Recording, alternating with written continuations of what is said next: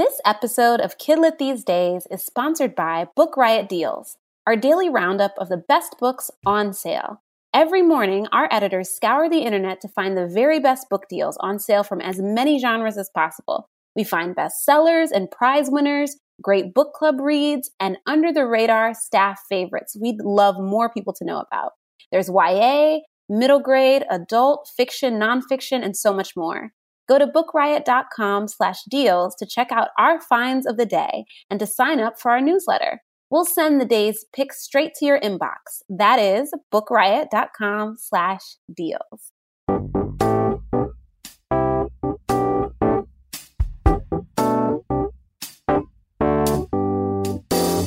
Hello, and welcome to episode 51 of Kidlit These Days, a Book Riot podcast. At Kidlit These Days, we are your Kidlit connoisseurs, pairing the best of children's literature with what's going on in the world today. I'm Nicole Young, alongside my co-host, Nusra Javed, and we are here to have conversations that create opportunities for parents, grandparents, teachers, librarians, and all who love children's books to engage in the world through literature in a deeper, broader way. We are recording on March 29th, 2021.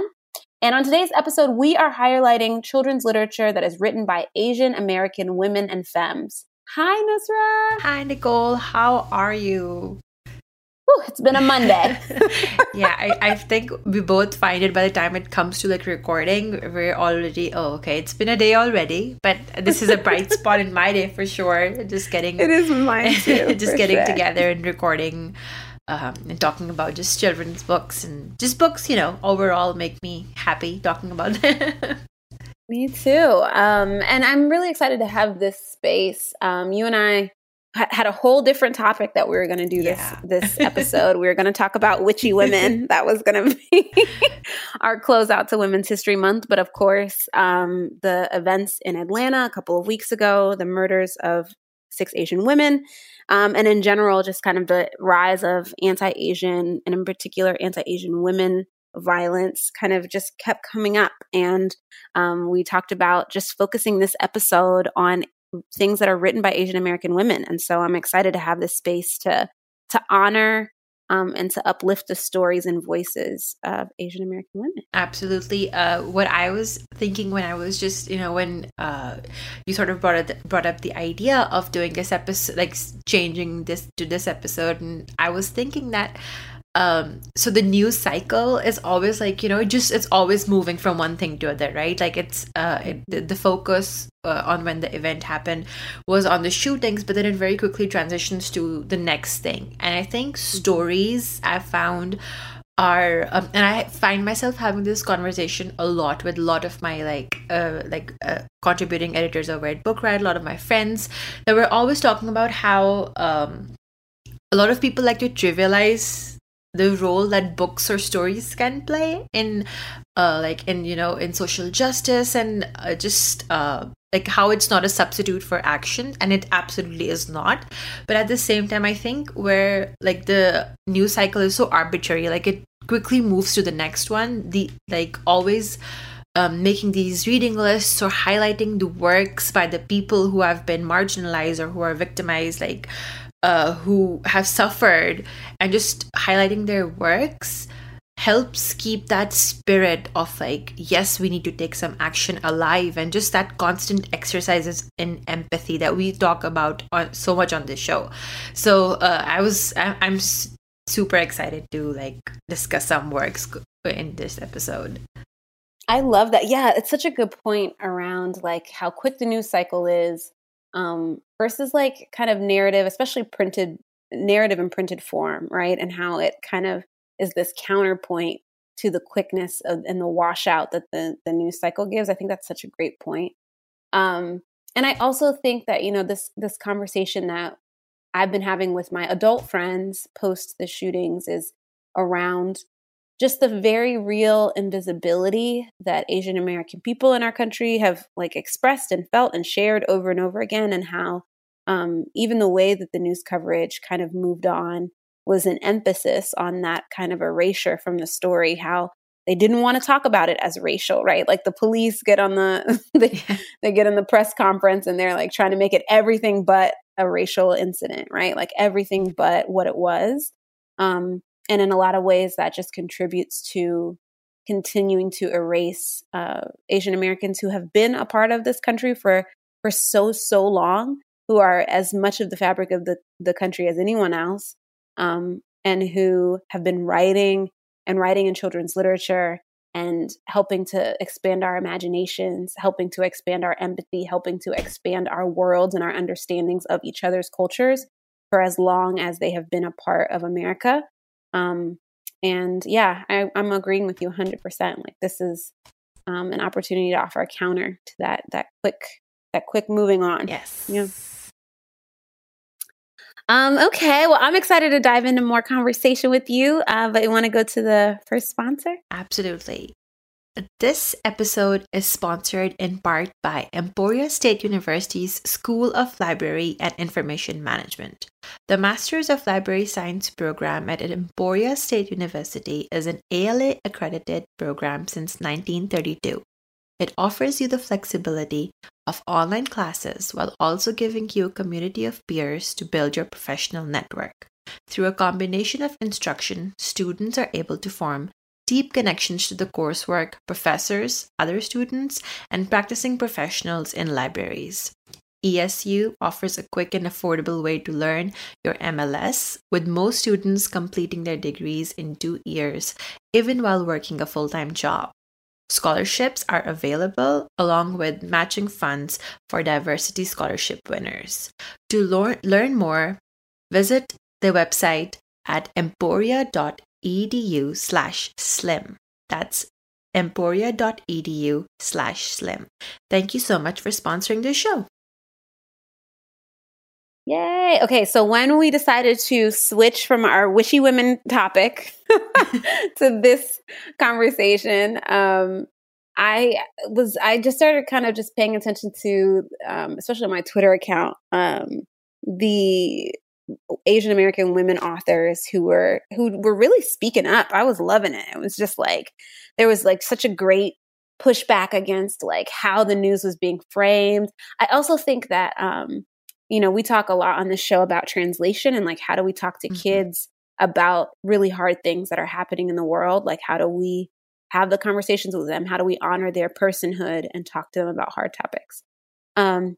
And I just thought there was such good pushback. Like I'm thinking about Celeste N. And she, like, I follow her on Twitter, and she was like, every time a bogus headline would come up that was just like, man has a bad day or whatever, she was like clapping back with, no, man killed 6 people. Like, let's talk about it. Killed 6 Asian women, etc.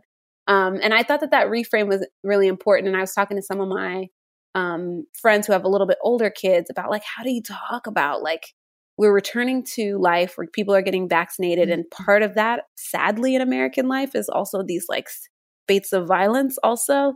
And like, how do you talk to kids about it? And I just loved this conversation about pushing back against like these kind of mainstream headlines about what was happening and really re-narrating to children what like the actual event, the actual thing that happened was, so that they can help make sense of it too. Absolutely. Yeah, I agree. I know we were discussing, so one of the other podcasts, Book Riot podcast that I'm on, my co-host and I were talking about the same thing, that it's when we should be looking towards like, times of hope where we're like, finally things are not completely normal, but they're getting to like, there's light at the end of the tunnel. Like as soon as that starts to happen, these events start surfacing. And it's also like the narrative is like infuriating, but at the same time it's also like it also shows how much work there still needs to be done, just like it's like an eye-opener to everyone, I think, like just that how more action needs to be taken. And I'm also gonna I've been coming across such wonderful resources about places you can donate to that are actively helping the Asian Americans who might be impacted. And I'm definitely going to leave the links to that here. And this is just we're just scratching the surface of what we can do. But it's an important scratch that needs to be made. Yeah, I agree. And please, please, please link those. I would love to have additional resources for that too. And one of the voices, like I was thinking about who in kids literature, there's so many really great, a lot of Asian American women have really been like coming out this year with some really fire works. I'm thinking about The Dragon Egg Princess and others. So I was thinking, one of the first things I was thinking about was who do I want to talk to? What kids literature authors do we want to bring into this conversation? And Ella No, who wrote The Dragon Egg Princess, came to mind. But I also was thinking about Kelly Yang. So Kelly Yang is the author of Front Desk, which is a Kidlit These Days favorite. I don't even know how many episodes we've mentioned that book. I love that book so much. And I think it's so great because, you know, we're well versed in like different types of immigrant stories, I think in kids literature. But, you know, and there's often this like generational tug in immigrant stories where it's like the young Americanized child wants to, you know, is pushing back against these non-Western parents, right? Like that's sometimes usually the trope. And that like, there's a little bit of that in Front Desk, but it's not an overarching theme, right? There are these other pieces and it's telling this other story about immigration. It's telling this other story about systemic oppression. Even just the fact that her parents have to like hide the people in the hotels that they're cleaning, all of this stuff. So there's this like subtle commentary. That's a different type of story. So I was really, really, really hoping that we could get Kelly Yang on the show, and we did. And so she was so gracious to give some time to Kidlit These Days. And I'm excited for you to hear the conversation. I'm excited. I'm excited to share like that with listeners too. And thank you so much for, for speaking with her and just excited to share and her in the insights that she gave. Kelly Yang is the New York Times bestselling author of Front Desk, which we love here on Kidlit These Days. She's also the author of Parachutes, which is a YA novel, and Three Keys, which is the Front Desk sequel that is coming out September 2020, or it came out September 2020, as well as the winner of the 2019 Asian Pacific American Award for Children's Literature. Kelly immigrated to America when she was 6 years old and grew up in Southern California, where she and her parents worked in 3 different motels. She eventually left the motels and went to college at the age of 13 and law school at the age of 17. She is a graduate of UC Berkeley and Harvard Law School. And after law school, she gave up law to pursue her passion of writing and teaching children's writing. But before she turned to fiction, she was also a columnist for the South China Morning Post for many years. And her writing has been published in the New York Times, the Washington Post, and the Atlantic. She is the founder of the Kelly Yang Project, which is a leading writing and debating program for kids in Asia. And she has been a writing teacher for 13 years. So Kelly has helped thousands of children find their voice and become better writers and more powerful speakers. And she has 3 children and splits her time between Hong Kong and Los Angeles, California. Kelly, thank you so much for joining us. Thanks for having me. And what people don't know is that I forgot to press record and we were having a rich conversation and now we're starting over. But I am sure we can be just as brilliant the second time around. Yeah. So Front Desk is such an incredible book. And Mia Tong is one of our favorites here on Kidlit These Days. And when I read it, when I read it the first time, I remember thinking that there weren't that many books featuring Asian American leads, let alone Asian American girls, when I was a middle grade reader or even a YA reader. In fact, the only one that came to mind was Claudia from Babysitter's Club, and she was a rotating lead. She wasn't the main deal all the time. And so Right. And I loved Babysitter's Club because of Claudia. I mean, she was the first girl that I saw who looked like me on the cover of a book, and that was so inspiring. But she lived in this like perfect house and had, all these friends, and I didn't have that part of her life and I really wanted it. But I love the fact that at least finally someone who looks like me is able to get on that cover. And I think that we still, have work to do on that front, today. For sure. And, you talk about her being like such an important piece of recognizing and seeing yourself. And it's such a critical piece for, I think, all groups, all children who are in marginalized groups in this country to be able to see themselves represented. But in particular, in the wake of the shootings in Atlanta last week and in the ongoing attacks against Asian people across the country, right? These hate crimes. I've just heard so many Asian activists and writers talking about this feeling of invisibility that you just expressed. And they experience that in our national discourse around race, around culture. And it made me think of your work because I feel like Front Desk, I shared with you before, it's a book that we have literally put on so many different lists in our different episodes. And it's a work that speaks to so many different parts of an experience. But in particular, I think it's such an impactful one because it's another opportunity for Asian American children to see themselves represented and for non-Asian kids to see Asian kids represented in lit. And so I'm wondering how you think about your writing in terms of combating that feeling of invisibility, especially in the kids' literature space. Yeah, I mean, I think it's super important that we continue to tell these stories that humanize people, to humanize the Asian American community, humanize us as individuals. And that's something that I think is just super, super important. Is the fact that, we really need to understand people's struggles. We really need to understand not just their struggles, but their joy, their dreams, their hopes, see them really as, full human beings. And I think that's what's been missing. And this is what's fueled some of the surging hate crimes. It's unspeakable, but it really speaks to the lack of, stories and material out there to humanize, to make people understand. And that's one of the things that's so critical that we do from an early age, and not just books like Front Desk, but just, having these conversations, understanding, being able to give kids that window and mirror so that they feel empowered if they can see themselves represented in a book. I mean, how powerful is that feeling? Like, I'll still never forget it, as a kid, seeing, Claudia on the cover of Babysitter's Club. But to have a whole book devoted to, Asian American characters is just like mind blowing and wonderful. And then to have windows so that the other people can see our experiences and understand, we're really not that different. We have so much in common. I love that you use the word humanize, and I think about that word often as a Black woman because it comes up in moments of racialized violence in this country, which are often.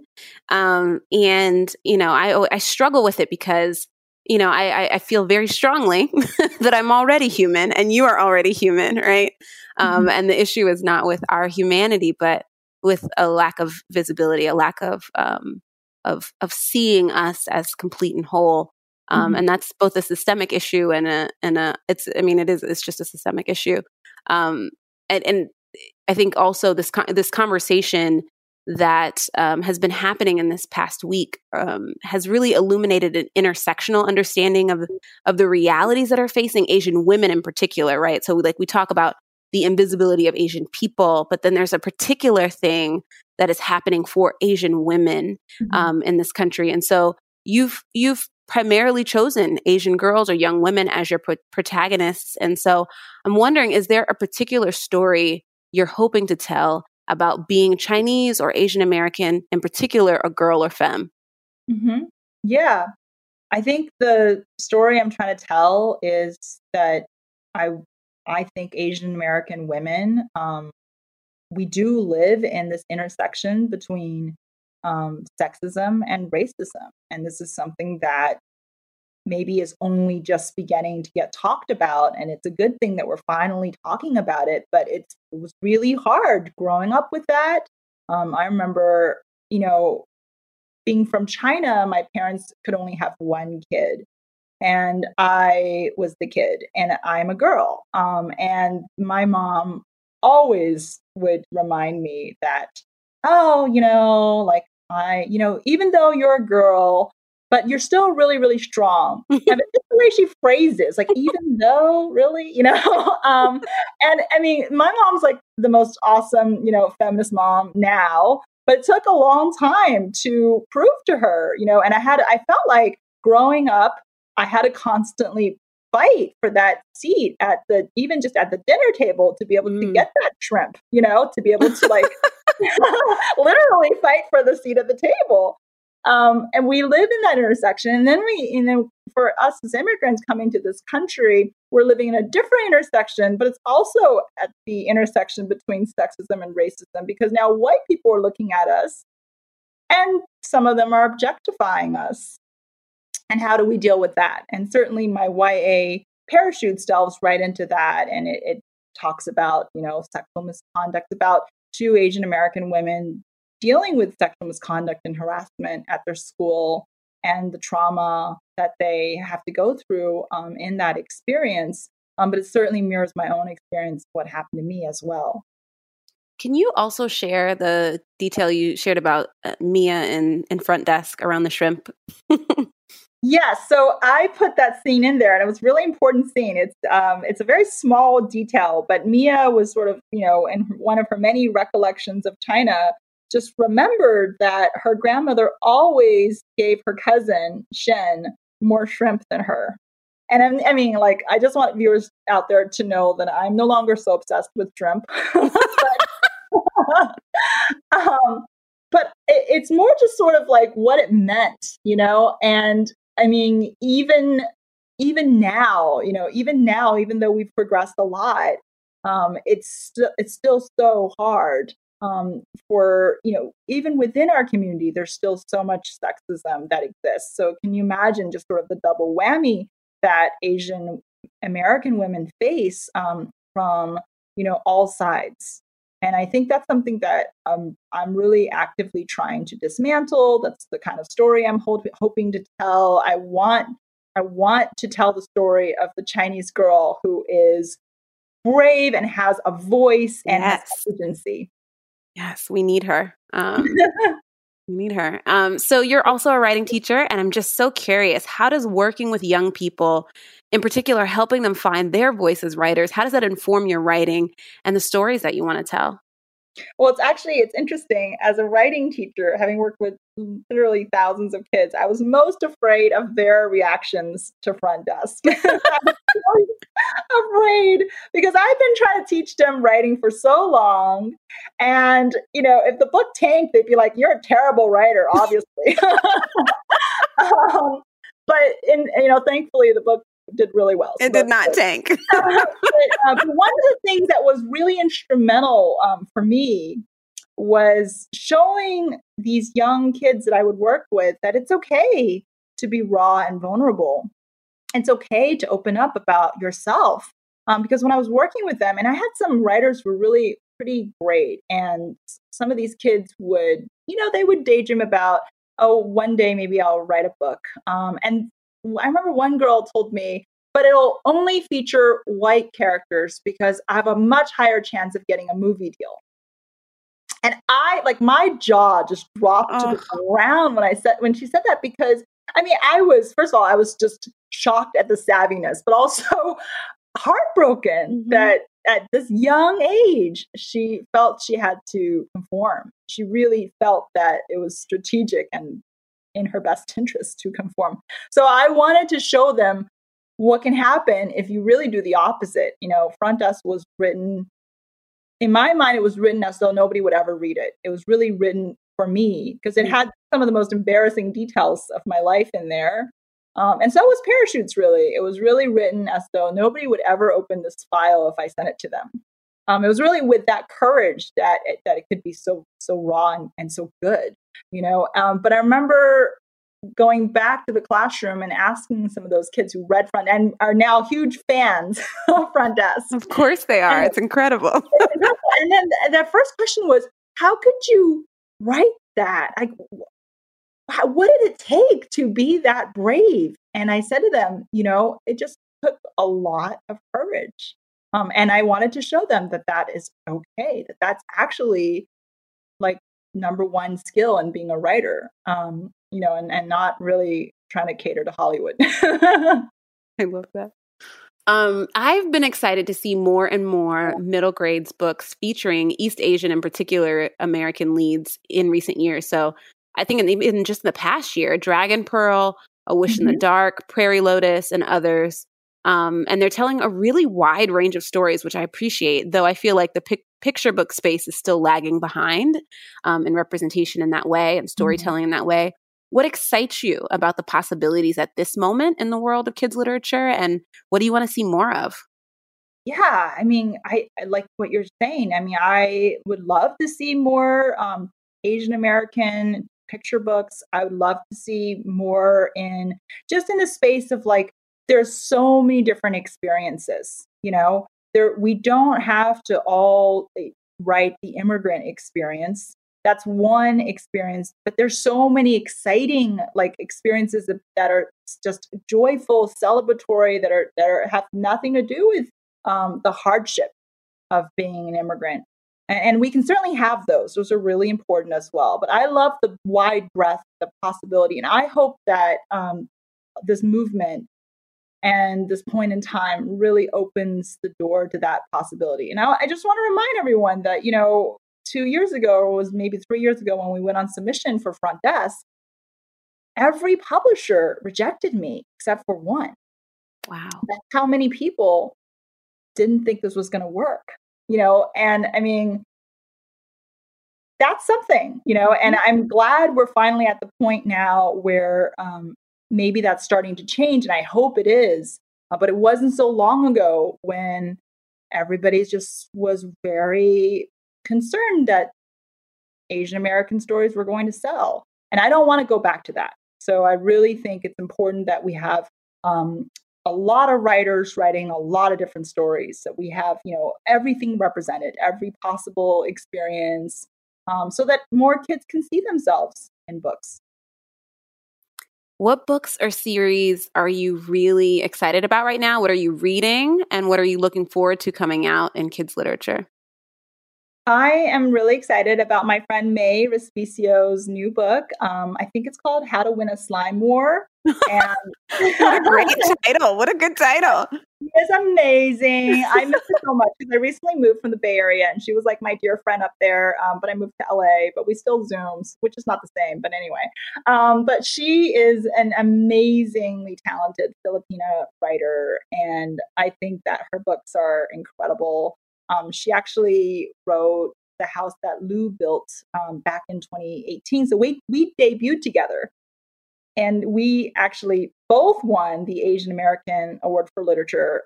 I won for Front Desk, and she won the honor for The House That Lou Built. And I just think, what a joy to win with your friend! Wait, that's incredible. Let me tell you, we had the best time ever getting that award because we were on the same flight flying over, and we were on the same flight flying back. So you could imagine the fun we had. But I can't wait for her new book. And she actually had a second book that was also incredible called Any Day with You, which came out during the pandemic. So, it needs some love, as does Parachutes, my YA, which also came out during the pandemic. And I consider it, the story of my heart. So please, read Asian American stories, support us, get to know us. We need your support now more than ever. And we really want to be able to share our stories with you and get to know each other as a community. Kelly Yang, I am so deeply appreciative of you taking time. I know that as a community, I mean, it's been a really tough week. There's just a lot of mourning and sadness. And so I do not take it lightly that you took time out of your week to speak with us on Kidlit These Days. So thank you again. Thank you. Absolutely. Anytime. It's a pleasure. This episode of Kidlit These Days is sponsored by Oni Lion Forge Publishing Group. 11-year-old Willow doesn't want to go to her dad's weird old summer camp any more than she wants her family to move to the weird old town where that camp is located. But her family and fate itself seem to have plans of their own. Soon, Willow finds herself neck deep in confounding mystery involving stolen snacks, suspected vampires, and missing campers, all shrouded in the sinister fog that hides a generation of secrets at camp, whatever it's called. This is perfect for the fans of Lumberjanes and Brain Camp. There's more than mosquitoes at camp, whatever. As a hard-of-hearing teen, Willow's summer camp dread goes head-to-head with the supernatural. And the main character uses hearing aids and ASL in this book. So main character with disabilities. I'm excited to learn more about this one. And that is Secrets of Camp Whatever, Volume 1 by Chris Grein. All right. Now it's time for our book talk segment. You can follow us online at the hashtag KidLitTheseDays. Give us any of your suggestions. Tell us any books we missed. And you can also send us an email at kidlitthesedays@bookriot.com.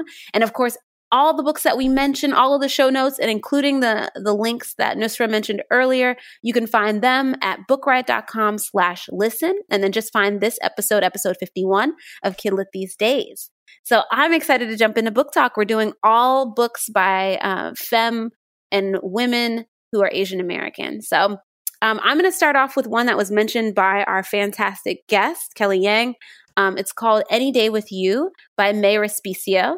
And it's a tender, warm story about a creative girl who hopes that by winning a filmmaking contest, she'll convince her great-grandfather not to move back home to the Philippines. Kai and her family live near the beach in California, where the fun of movie making is all around them.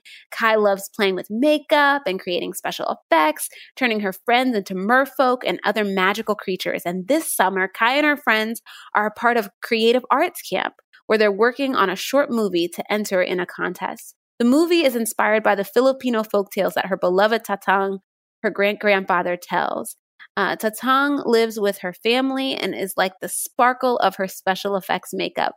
When Tatang decides that it's time to return to his homeland in the Philippines, Kai will do anything to convince him not to go. So Kelly Yang said May Respicio is fantastic. I actually haven't read this book yet, but I'm so excited to read Any Day With You. And that's what I love about just like children's and middle grade literature. Like they're not afraid. Like there's so much scope. Like I'm automatically interested in like there's a filmmaking contest, like movie making, and for all the adults who are listening to this, I would also like to insert in a plug for Interructo by Gina Apostol, who is a Filipina author, and her book also involves it's a story about two filmmakers who are one filmmaker and one is an actor, and how it's a convoluted structure, but that basically it captures the history of Philippines in a very intriguing way. So this, like, as you were reading this, I was immediately,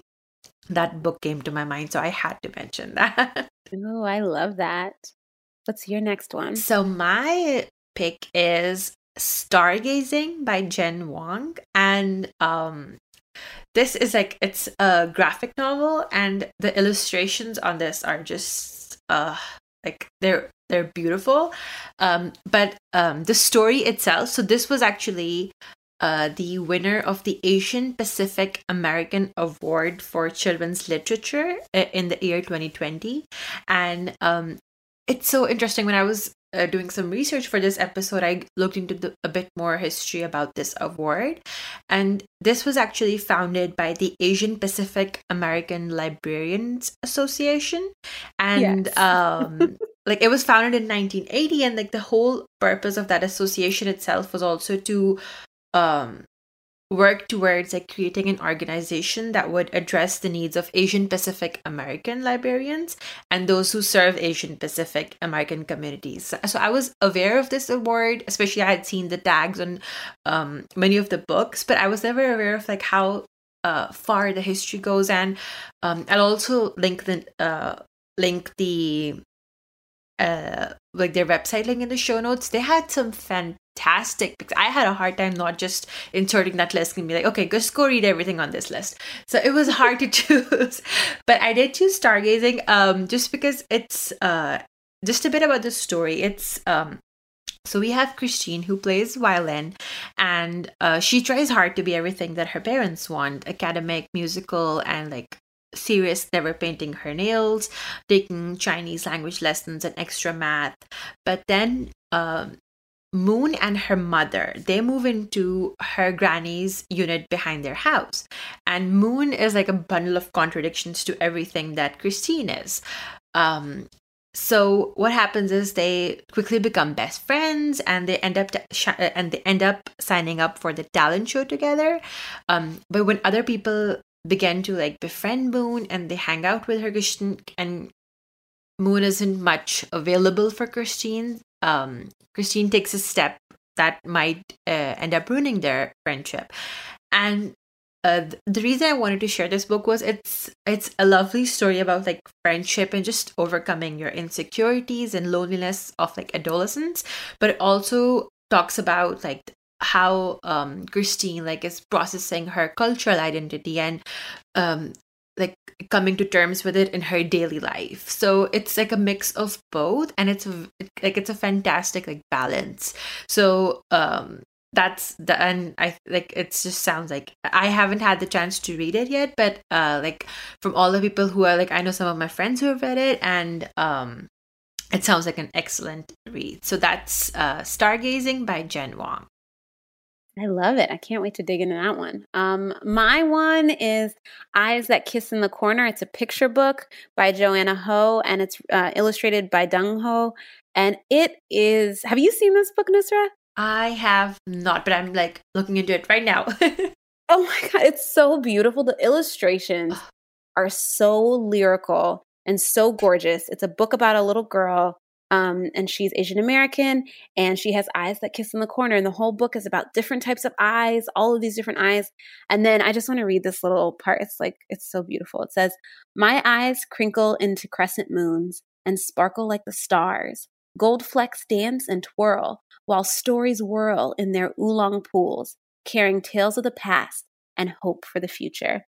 And I just love it. It's such a beautiful book. That sounds like you're right. I just looked up the illustration. It sounds beautiful. Oh my goodness, my heart. The part that you read out. Oh my God, awesome! I think I'm gonna definitely add that to the cart for my toddler who's just turned 2 as well. Yes. And your next pick is one of my favorites. I really loved reading this book last year. It's okay. Let me first talk about what the book is. So the book is Prairie Lotus by Linda Sue Park, and it is a historical fiction set in America's heartland in the 1880s. And I thought it was like it's such a unique book because in my limited experience, what I found is a lot of middle grade literature has been like it's like after the 20th century, so more like moving towards like 1920s and onwards, are like more contemporary. So like reading a historical fiction was definitely so interesting. And it is the story of Hannah, a half Chinese girl who works as a dressmaker in her father's shop in the Dakota Territory. And Hannah's Chinese immigrant mother has died, and she and her white father are looking to start over by running a dry goods store in a small prairie town.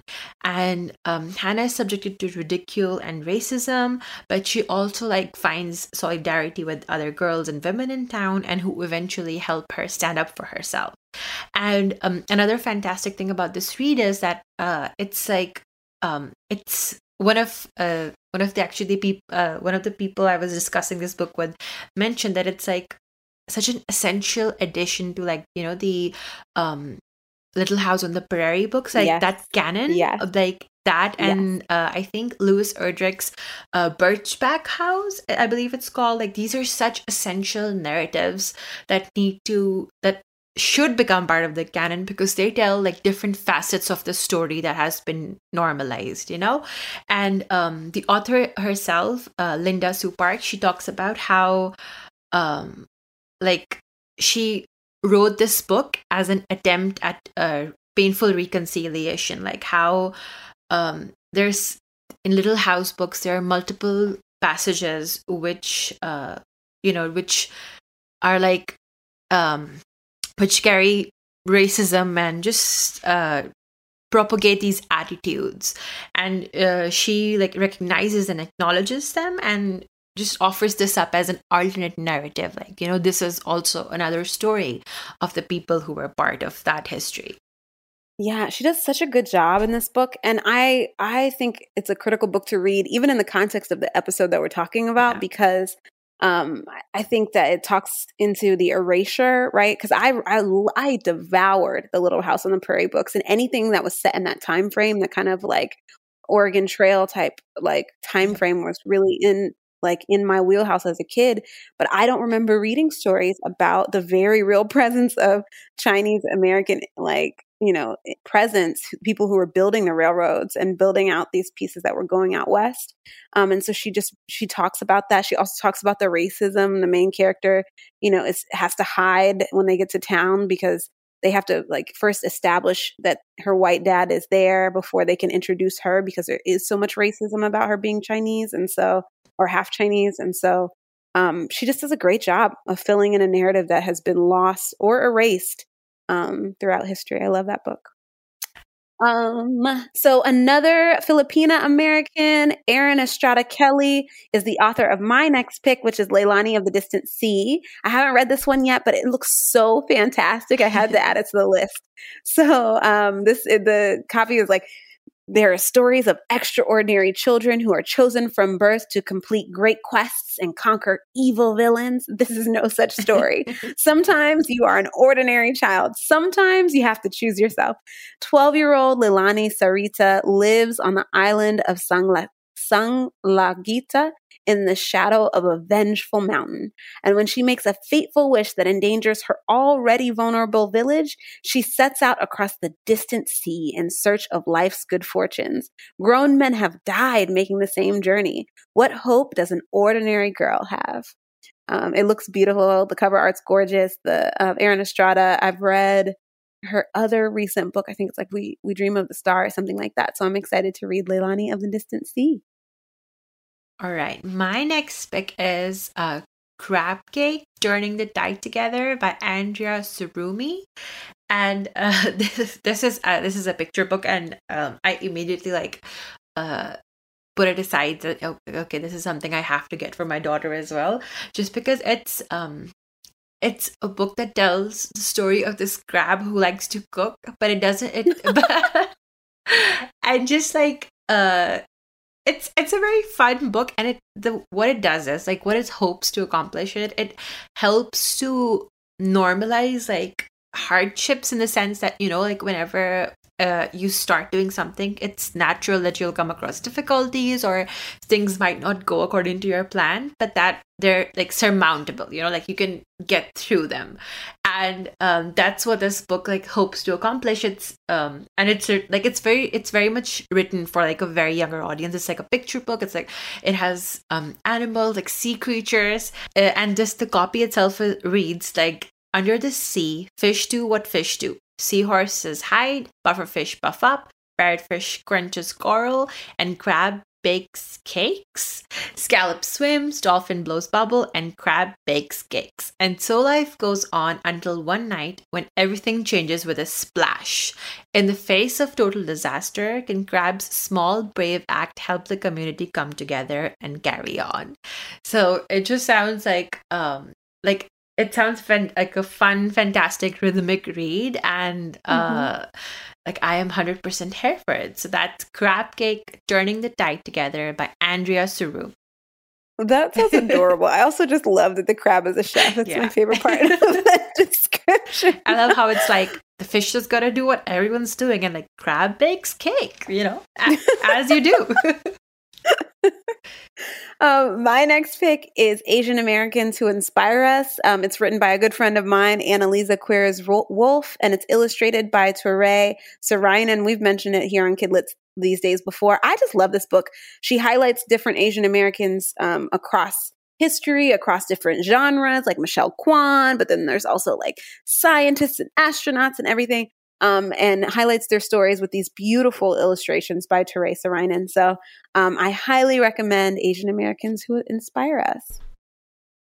All right, my next pick it's actually a picture book, but it's a nonfiction read, and it's called Paper Sun, The Inspiring Story of Tyrus Wong, Immigrant and Artist, written by Julie Leung. And it tells the story of the artist Tyrus Wong, and he was a boy. His actual name was Wong Gang Yo, and he traveled a vast ocean from China to America with just a few papers. And once in America, he seized every opportunity to make art, eventually enrolling in an art institute in Los Angeles. And he worked as a janitor at night, and twirling his mop like a paintbrush. And he became the person who made the iconic backgrounds of the Disney's classic Bambi.